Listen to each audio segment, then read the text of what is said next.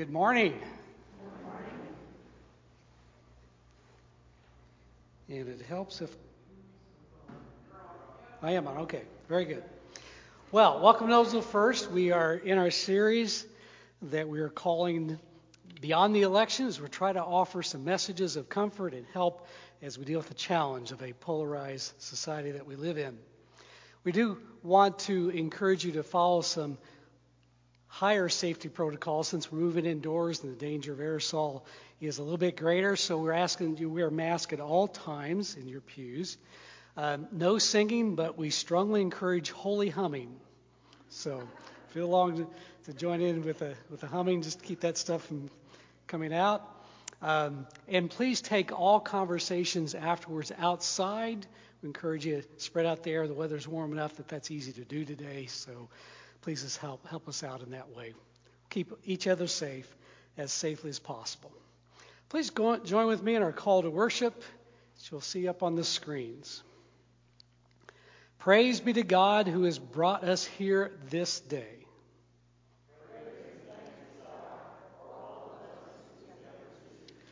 What joy we have in God's presence. This is truly the day that the Lord has made. Our choir ensemble will bring the song, Joyful, Joyful, We Adore Thee.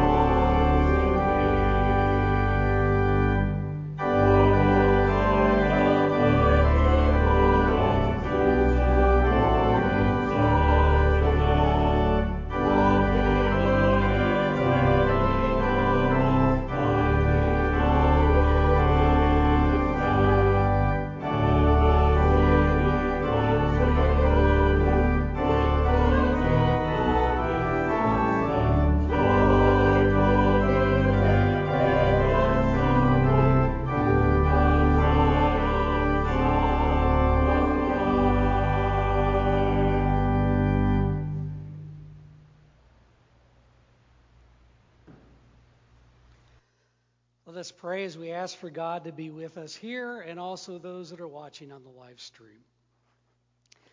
Lord, we thank you for your presence. You bring your Holy Spirit to gather us together, and we so appreciate being in this holy and sacred space, a place that has many memories for many of us.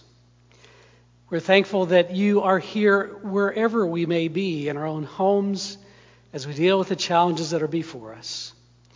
May we experience the unity that is made possible through Christ, who brings us together from all nations, all factions, all races, to make us one through your Son.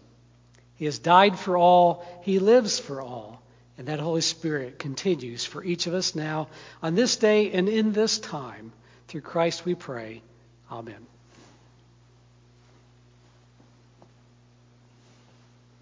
Good morning. I'm Tom Shriver McGreevy, and today's scripture reading comes from the book of Acts, chapter 15, verses 1 and 2, 6 through 11, 19 through 21, as well as Galatians, chapter 2, verses 11 through 21, Hear now the word of God for you today. Some people came down from Judea, teaching the family of believers, unless you are circumcised according to the custom that we've received from Moses, you can't be saved. Paul and Barnabas took sides against the Judeans, and they argued strongly against their position. The church at Antioch appointed Paul, Barnabas, and several others from Antioch to go up to Jerusalem to set this question before the apostles and the elders. The apostles and the elders gathered to consider this matter. After much debate, Peter stood and he addressed them. Fellow believers, you know that early on, God chose me from among you as the one from whom Gentiles would hear the word of the gospel and come to believe. God, who knows people's deepest thoughts and desires, confirmed this by giving them the Holy Spirit just as he did us. He made no distinction between us and them, but purified their deepest thoughts and desires through faith. Why then are you now challenging God by placing a burden on the shoulders of the disciples that neither we nor our ancestors could bear? On the contrary, we believe that we and they are saved in the same way by the grace of the Lord Jesus.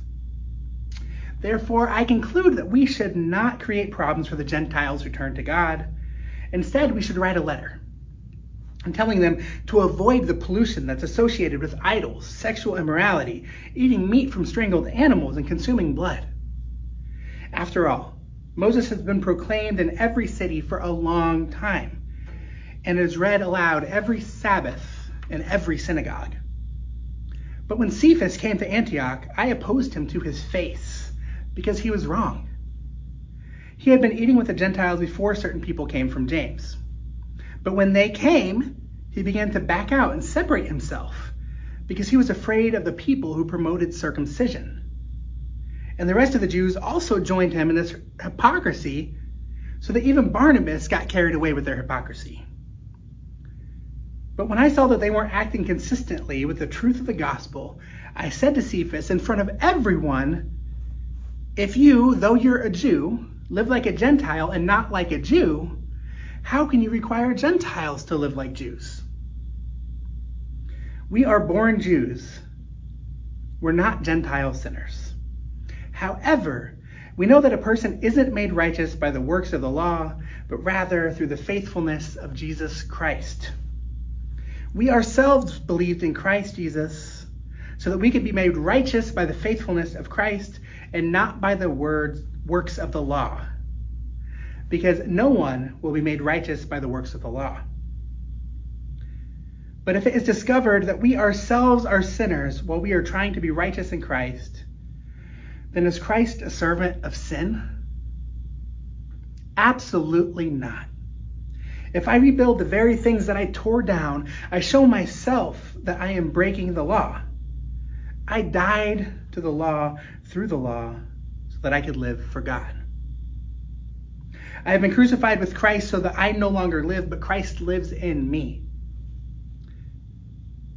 And the life that I now live in my body, I live by faith indeed, by the faithfulness of God's Son who loved me and gave himself for me. I don't ignore the grace of God, because if we become righteous through the law, then Christ died for no purpose. The word of God for the people of God. Thanks be to God.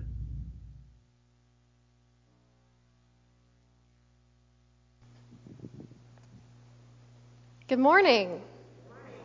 Nice to see all of you in person. It has been a wonderful morning so far, and glad that you are here. I am Pastor Jill, and several of you in the 8:30 said, well, I haven't seen you in person yet, up close and personal. So here I am, glad to be here, and glad you all are here today in this beautiful holy space.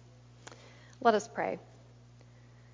Oh, Lord, may the words of my mouth and the meditations of our hearts be acceptable in your sight.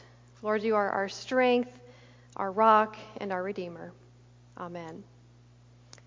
Well, here we are, week 2 into our Beyond the Election series with the question, did the early Christians agree on everything? And according to our scriptures that you heard, the answer is no.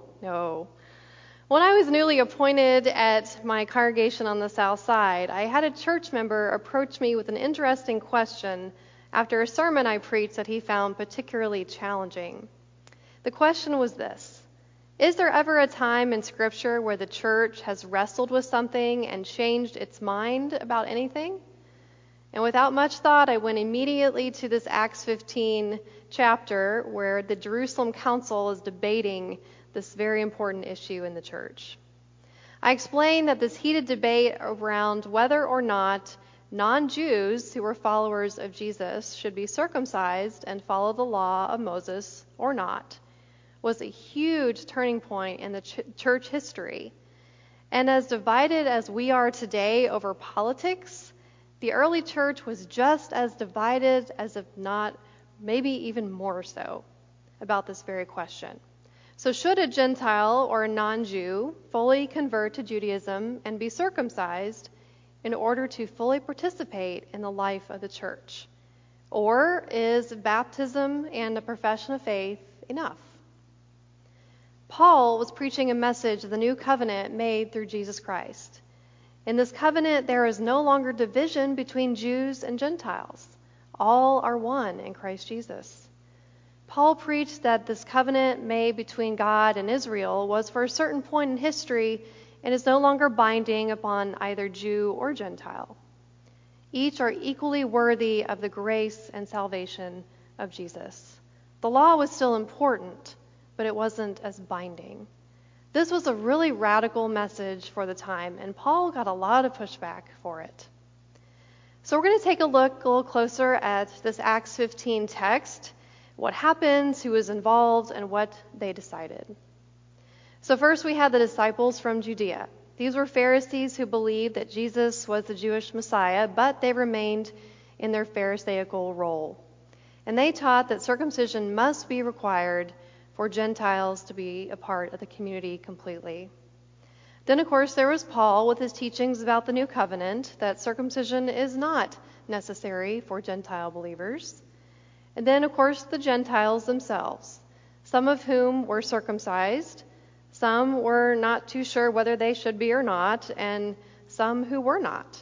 And they had received conflicting messages up to this point. And then there was Peter. Peter was reluctant at first and felt threatened, but at the council stood up and said he believed it was not required. And of course, members of the council were present as well to help discern and make decisions. So their final statement: Jews were required to obey the law, but Gentiles were not required to abide by the law of Moses or undergo circumcision. They had a few rules that they had to follow, but that was for people outside of the Jewish culture they were supposed to be doing anyway. And this allowed them to be more one in the community. The letter to the Gentiles stated that the law of Moses and the circumcision requirement were no longer binding upon the Gentile believers. I shared with the Thursday night worship community that I bet those Gentiles were very relieved at this news. And those that had already undergone the procedure were probably saying, shoot, I should have waited, right? This was a dramatic event. Led by the Spirit and the testimonies of Peter, Paul, and Barnabas, the church accepted a change and set aside a major portion of the written law. Some even saw a new way of interpreting the scriptures in light of what was going on in the churches and synagogues. A new understanding was accepted and revealed. Paul and Barnabas were then sent to deliver the news to the Gentile churches. And this brought peace to the conflict and allowed for Paul to continue his ministry with the Gentiles to preach the good news in those communities. Now, in Paul's time, this decision didn't fully satisfy either side, but it made a way for peace within the church. This shows us that even the early church had divisions and disagreements amongst themselves. Yet they learned to come together and make progress. The decisions made didn't always satisfy everyone, but life went on. Disciples were made. Ministry happened. New disagreements arose from time to time, of course, yet the Spirit continued to guide and lead the church into fruitful, directions. As I'm reminded of this heated debate in the early church, I wonder what the news outlets would have done with this story if they had had the technology back then that we do today. Now, depending on what news station you follow or what social media outlet you use, my guess is that you would get a variety of commentary about the debate. Conversations may sound completely different depending on where you're getting the information. Anxiety levels would be high. And depending on what side of the debate you would find yourself, chances are that you would be filled with anger or tension toward those on the other side. Chances are that your feelings would be fueled by what you were seeing and hearing. Does this sound familiar? Now, I don't watch much TV these days, other than Paw Patrol or Thomas the Train with my son. And it's probably a good thing, because the more political ads I am seeing, the angrier I get. Everyone I see is tearing the other person down. How quickly we forget that despite our differences, we are all human at the core. We all have lives and families and circles of friends and gifts to offer. We each bear the image of God. Now, I was recently introduced to a new song by Alanis Morissette, a singer-songwriter who many of us know, but she definitely wrote the soundtrack for my angry teenage years. But now she is writing songs about motherhood and the complexities of life, and even she shares about her postpartum depression in some of her music. But she has this beautiful song out called Ablaze, where she talks about her children and the beauty of watching them grow up. And the mission in her life is to keep the light in their eyes ablaze. And we are called, she reminds us, to remember that we are bound up in one another's humanity. She writes these words: "The first thing that you'll notice is some separation from each other. Yes, it's a lie we've been believing since time immemorial. There was an apple, there was a snake, there was division, there was a split, there was a conflict in the fabric of life. One became two, and then everyone was out for themselves. Everyone was pitted against each other, and conflict ruled the realm. All our devotions and temperaments are pulled from different wells. They seem to easily forget we are made of the same cells." Yes, it's true that division and conflict have been a part of our narrative from the beginning. Especially now as we enter into this contentious season, we see it. The unfortunate part is that we have been trained and even manipulated to be pitted against each other. Pastor Jerry will talk to us a little bit about the role social media plays in that right now. But the media thrives on it and even profits from our divisions and anger at one another. Yes, we are going to disagree. Yes, we are going to get angry, disappointed, or anxious. Yet, I believe that we have a lot to learn from those people in the early church. Those who came together despite their differences to have the hard conversations, to hear one another out, and to open themselves to the guidance of the Holy Spirit in order to move forward, to become unstuck. I don't know about you, but I feel like we are stuck right now. We can't see beyond our own camps, our own agendas, our own media outlets, our own social media feeds. Sometimes we can't even see beyond our own mask. Many of us have friends or family members that we won't even speak to right now in fear of politics being a part of the conversation. We have lost our focus on the agenda of Christ Jesus and the kingdom he comes to proclaim. We have exchanged the radical love of Christ for the condemning rhetoric toward those with whom we disagree. In the words of the song, we easily forget that we are made of the same cells. My continuing prayer for us in this uncertain, anxiety-driven time is to humble ourselves before the Spirit of God, the same Spirit that led those early followers to overcome their divisions, long enough to move forward for the cause of Christ and the church. My continuing prayer is that we keep our eyes on Jesus, who binds us together above and beyond all of those things that divide us, and that we remember at the end of the day that we are all made of the same cells. Thanks be to God for this good news. Amen. Each week, we like to take a moment during the service to highlight a ministry that is supported by your faithful giving. This week, we hosted another blood drive here at the church.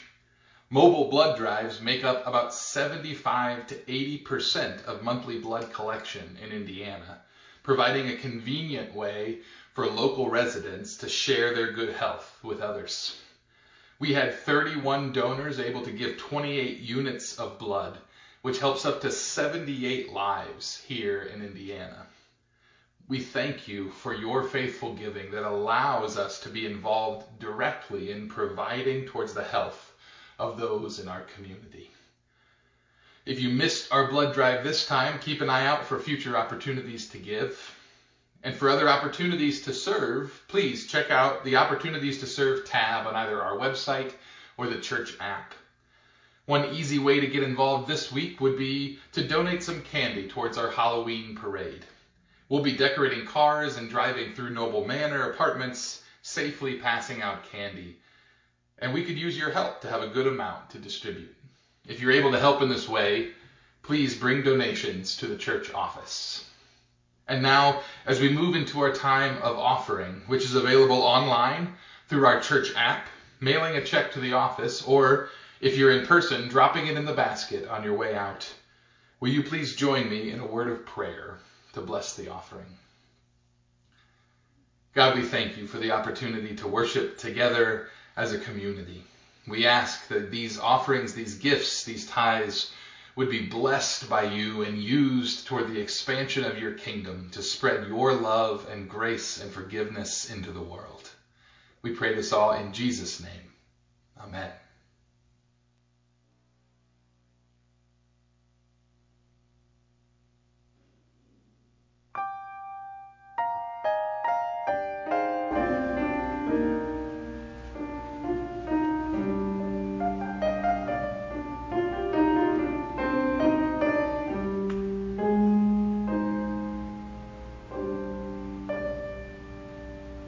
When I gaze into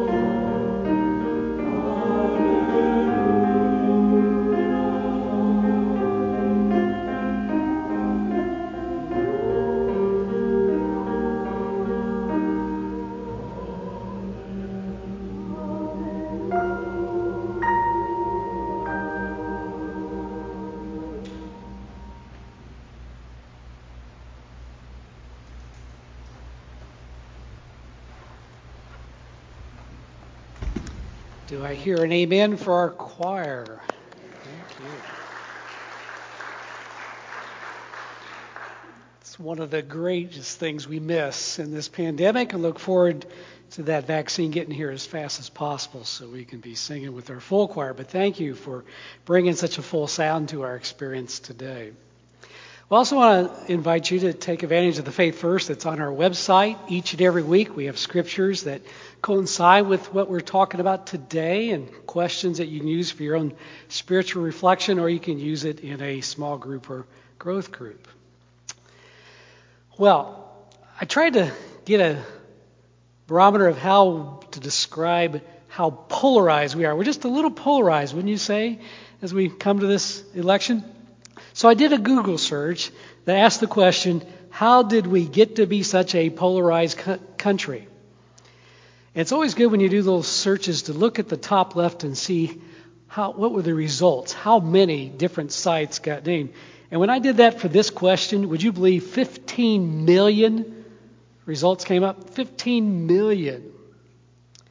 Well, another way to look at how polarized we are, social psychologist Matt Mottel conducted a study where he compared how diverse politics were in 1992, and then he's looked at each subsequent presidential election every 4 years later afterwards.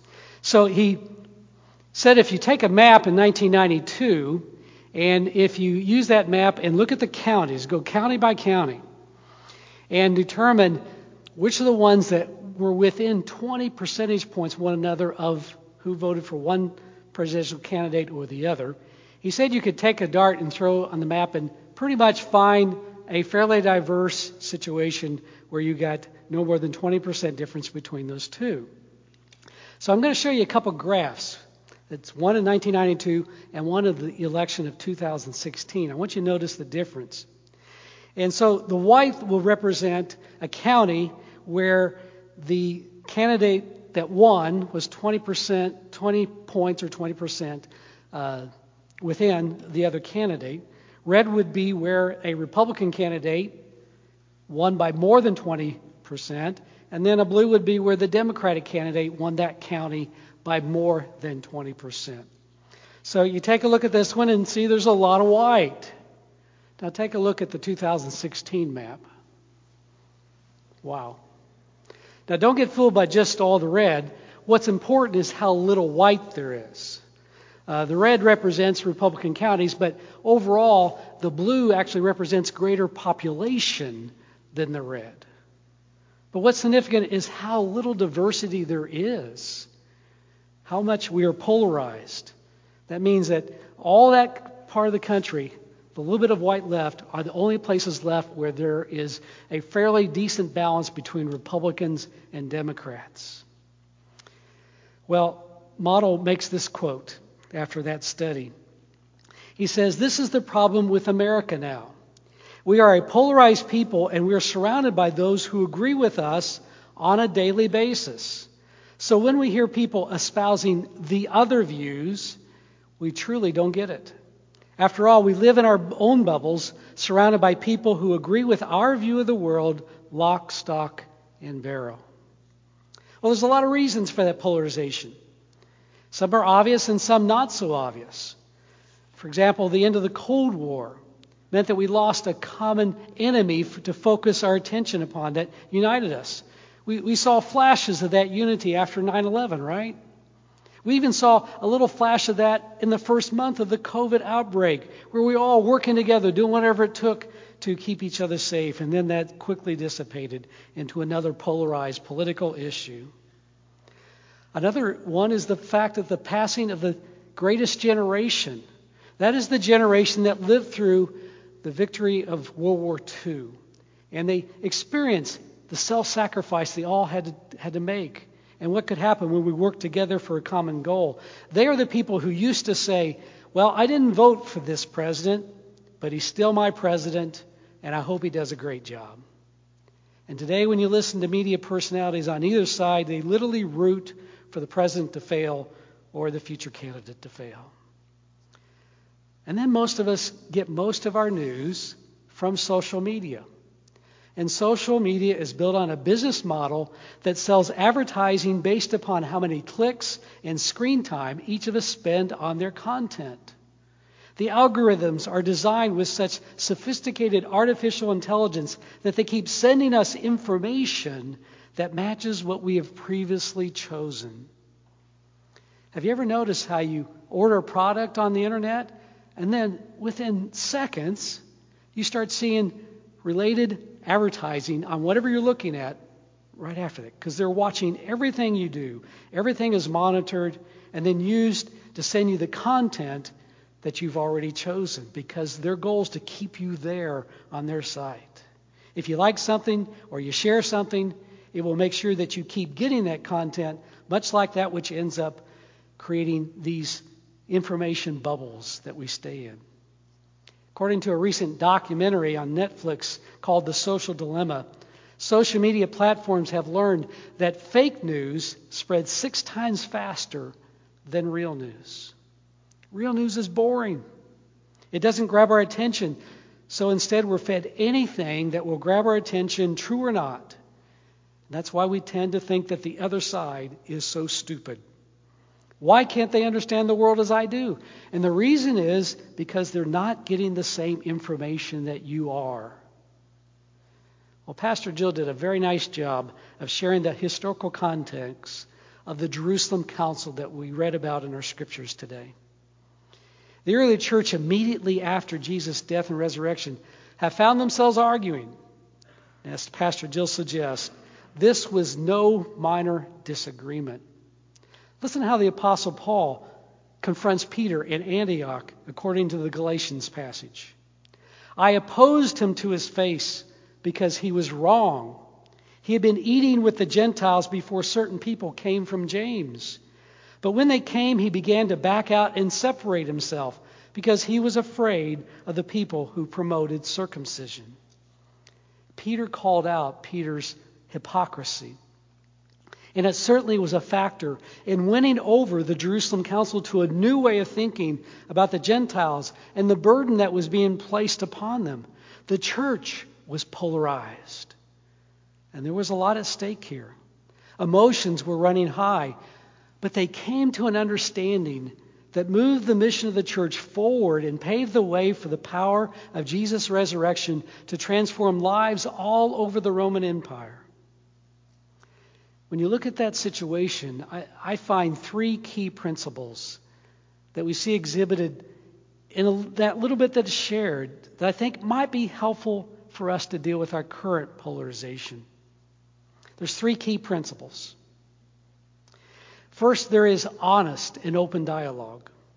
They don't just get mad and go their separate ways. They keep talking, and sometimes it is intense. The council was called to create unity, and they didn't quit until their work was done. Second thing you notice, they find a compromise that focuses on what is essential. They decided that faith replaces the witness of the Torah law. They also decided that sexual immorality was not to be tolerated. They saw those 2 things as critical to the mission. The rest of the stuff could be set aside. And third, and this is the most interesting thing to me, they intentionally chose practical steps in their compromise that promoted unity. Notice the food references in their compromise made it possible for Jews and Gentiles to eat together at a common meal. Gentiles don't have to be circumcised, but they ask for that minor concession of avoiding the most basic foods that would violate the conscience of a faithful Jew. That's just a fun little fact that should teach us that relationship is more important than being right. So what if we applied these principles to our current political divide? What would that look like? Well, there's an organization called More in Common Foundation that believes Americans are really not as polarized as we tend to think. What they found is when you get people to put aside their labels and actually talk about the nuts and bolts of specific issues, they're really not that far apart. They suggest if we And what we get in our news media is actually the extremes of those opposing views. And so that gets us riled up, and it keeps us from coming back for more, which dries up their ratings. The reality is if we just get the average person together, whether Democrat, Republican, Independent, whatever, and talk the specifics of a particular issue without knowing where any suggested solution comes from, you find there's a lot of agreement. But we've got to be willing to talk about it. We need more open and honest dialogue.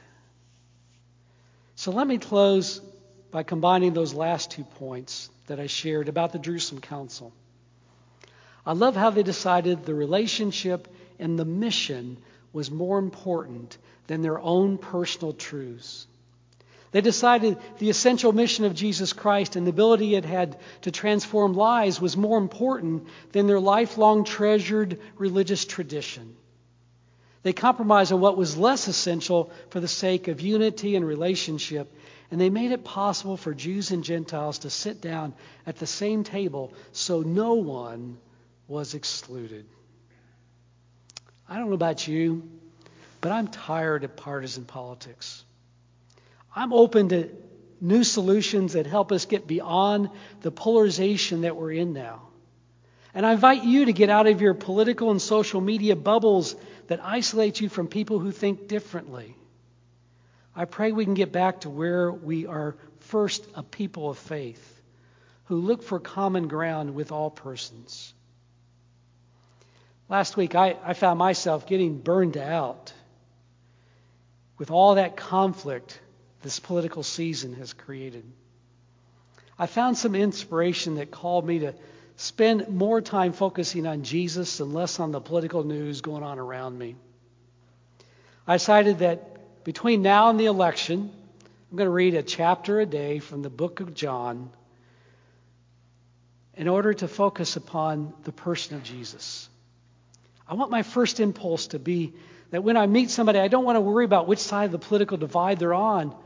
I want to first see that person as my neighbor, to love them as my neighbor, to love because God first loved, or to love according to that scripture from 1 John. Dear friends, let's love one another because love is from God, and everyone who loves is born of God and knows God. The person who doesn't love does not know God because God is love. So I invite you to consider, what are you going to do between now and the election to keep yourself spiritually centered, to look for common ground with others, to rediscover what is essential, and to value relationship over ideology? Let us pray. Lord, be with us in these times. As our country seems torn apart and the gulf between us seems to get larger, may we be a people that bring unity. May we put people first. May we love first. May we make you the center of all that we do, and may our first impulse be the same that you have for all your children, to love first, to love others as we'd have them love us. This is our prayer, our hope on this day through Christ who is our Lord. Amen.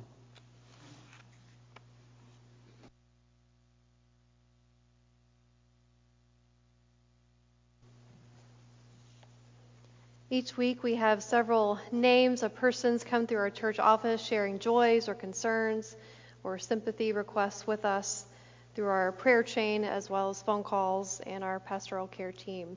So we'll lift up a few of those names as well as lifting up our community, those struggling with COVID-19, our nation, of course, our world, and all of those who weigh on our hearts today. We lift up Barb Fogarty, who has surgery on Thursday, Sarah Russell, who is recovering from surgery. We offer sympathy to Sue Cheshire and the death of her sister, Jane. So now as we enter into a time of prayer, I invite you in our call to prayer. Gracious God, the news this week disturbs us, and the state of our hearts concern us. call us back to you, to remind us of your loving care, to shape us for your service in ways that will shine Christ's light in the darkness. Send your Spirit so that we will hear and respond rightly to your word and to the needs we see around us. Amen.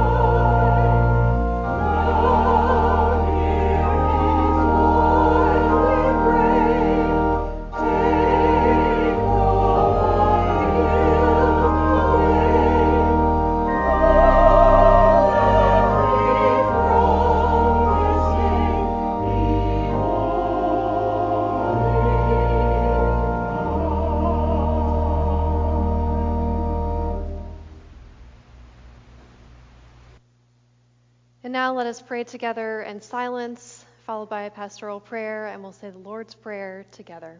Let us pray.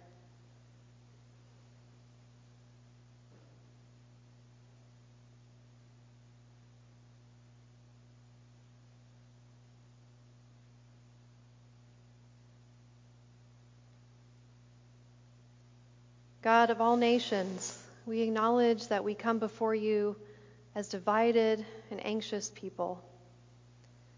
We confess our anger or tension over the topics and political divides that seem to be following us everywhere. So God, we ask for your spirit of peace to transcend our hearts, our minds, and our communities, that we might find the things that unite us instead of divide us. God, we offer our prayers and our concerns and our burdens to you. Several of us come this morning with heavy hearts. Some of us are anxious or fearful. Some of us know the unknown looms before us. Some of us come with grief or concerns over friends and family dealing with illness or recovering from surgery or losing a loved one. So surround us, Holy Spirit, to offer us your grace and mercy as we continue to be a people of faith even now, especially now. We lift up to you our nation, our world, and our community here in Noblesville. For all those who are struggling for whatever reason, that we might continue to be a light for those that need you the most. We thank you, O God, for the joys of our lives as well, for the beautiful moments of each day, for the colors of the season, for the laughter of friends and children, for those moments that bring us tears of joy, that we might be open to see them. And Lord, we offer this and so much more that's on our hearts in the name of Jesus, who teaches us to pray by saying together, Our Father, who art in heaven, hallowed be thy name. Thy kingdom come, thy will be done, on earth as it is in heaven. Give us this day our daily bread, and forgive us our trespasses, as we forgive those who trespass against us. And lead us not into temptation, but deliver us from evil. For thine is the kingdom, and the power, and the glory forever. Amen.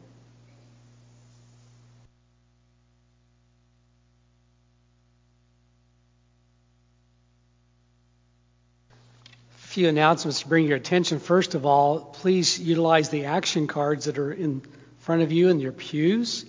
That's how we'll record your attendance, but also there's the opportunity to respond to the opportunities to serve that was mentioned by Pastor Matt, and also a place to put prayer concerns.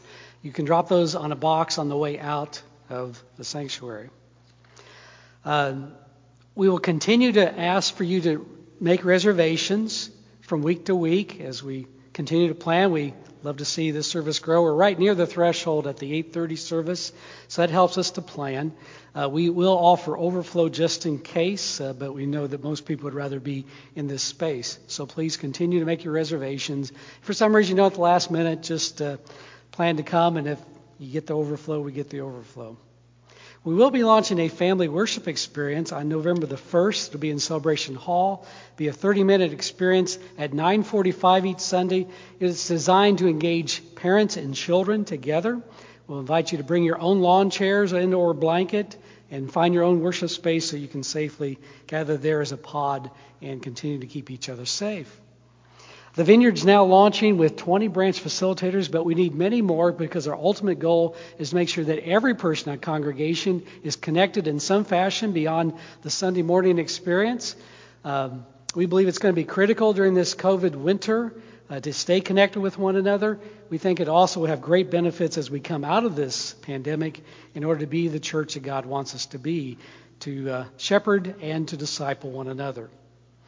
On November the 1st, we're holding a holiday parade at 5:30. You're invited to decorate your cars, and we need lots of candy donations so you can start bringing those in on Sunday or to the church office during the week. As Pastor Matt shared, we'll be taking a drive through the apartment complex, which is a great way to reach out and involve them this year. And we're also about ready to send some cards out in honor of Veterans Day for anyone that you know, care about, that you think would like to receive a note from us. Please turn those in to Bonnie Zitcraft at bzitcraft@noslovefirst.com or call the church office. And if you're new to us, please be sure you see Bonnie Zitcraft afterwards. She's got a free gift for you and information that helps you connect with our Nobles of First ministries and our faith community.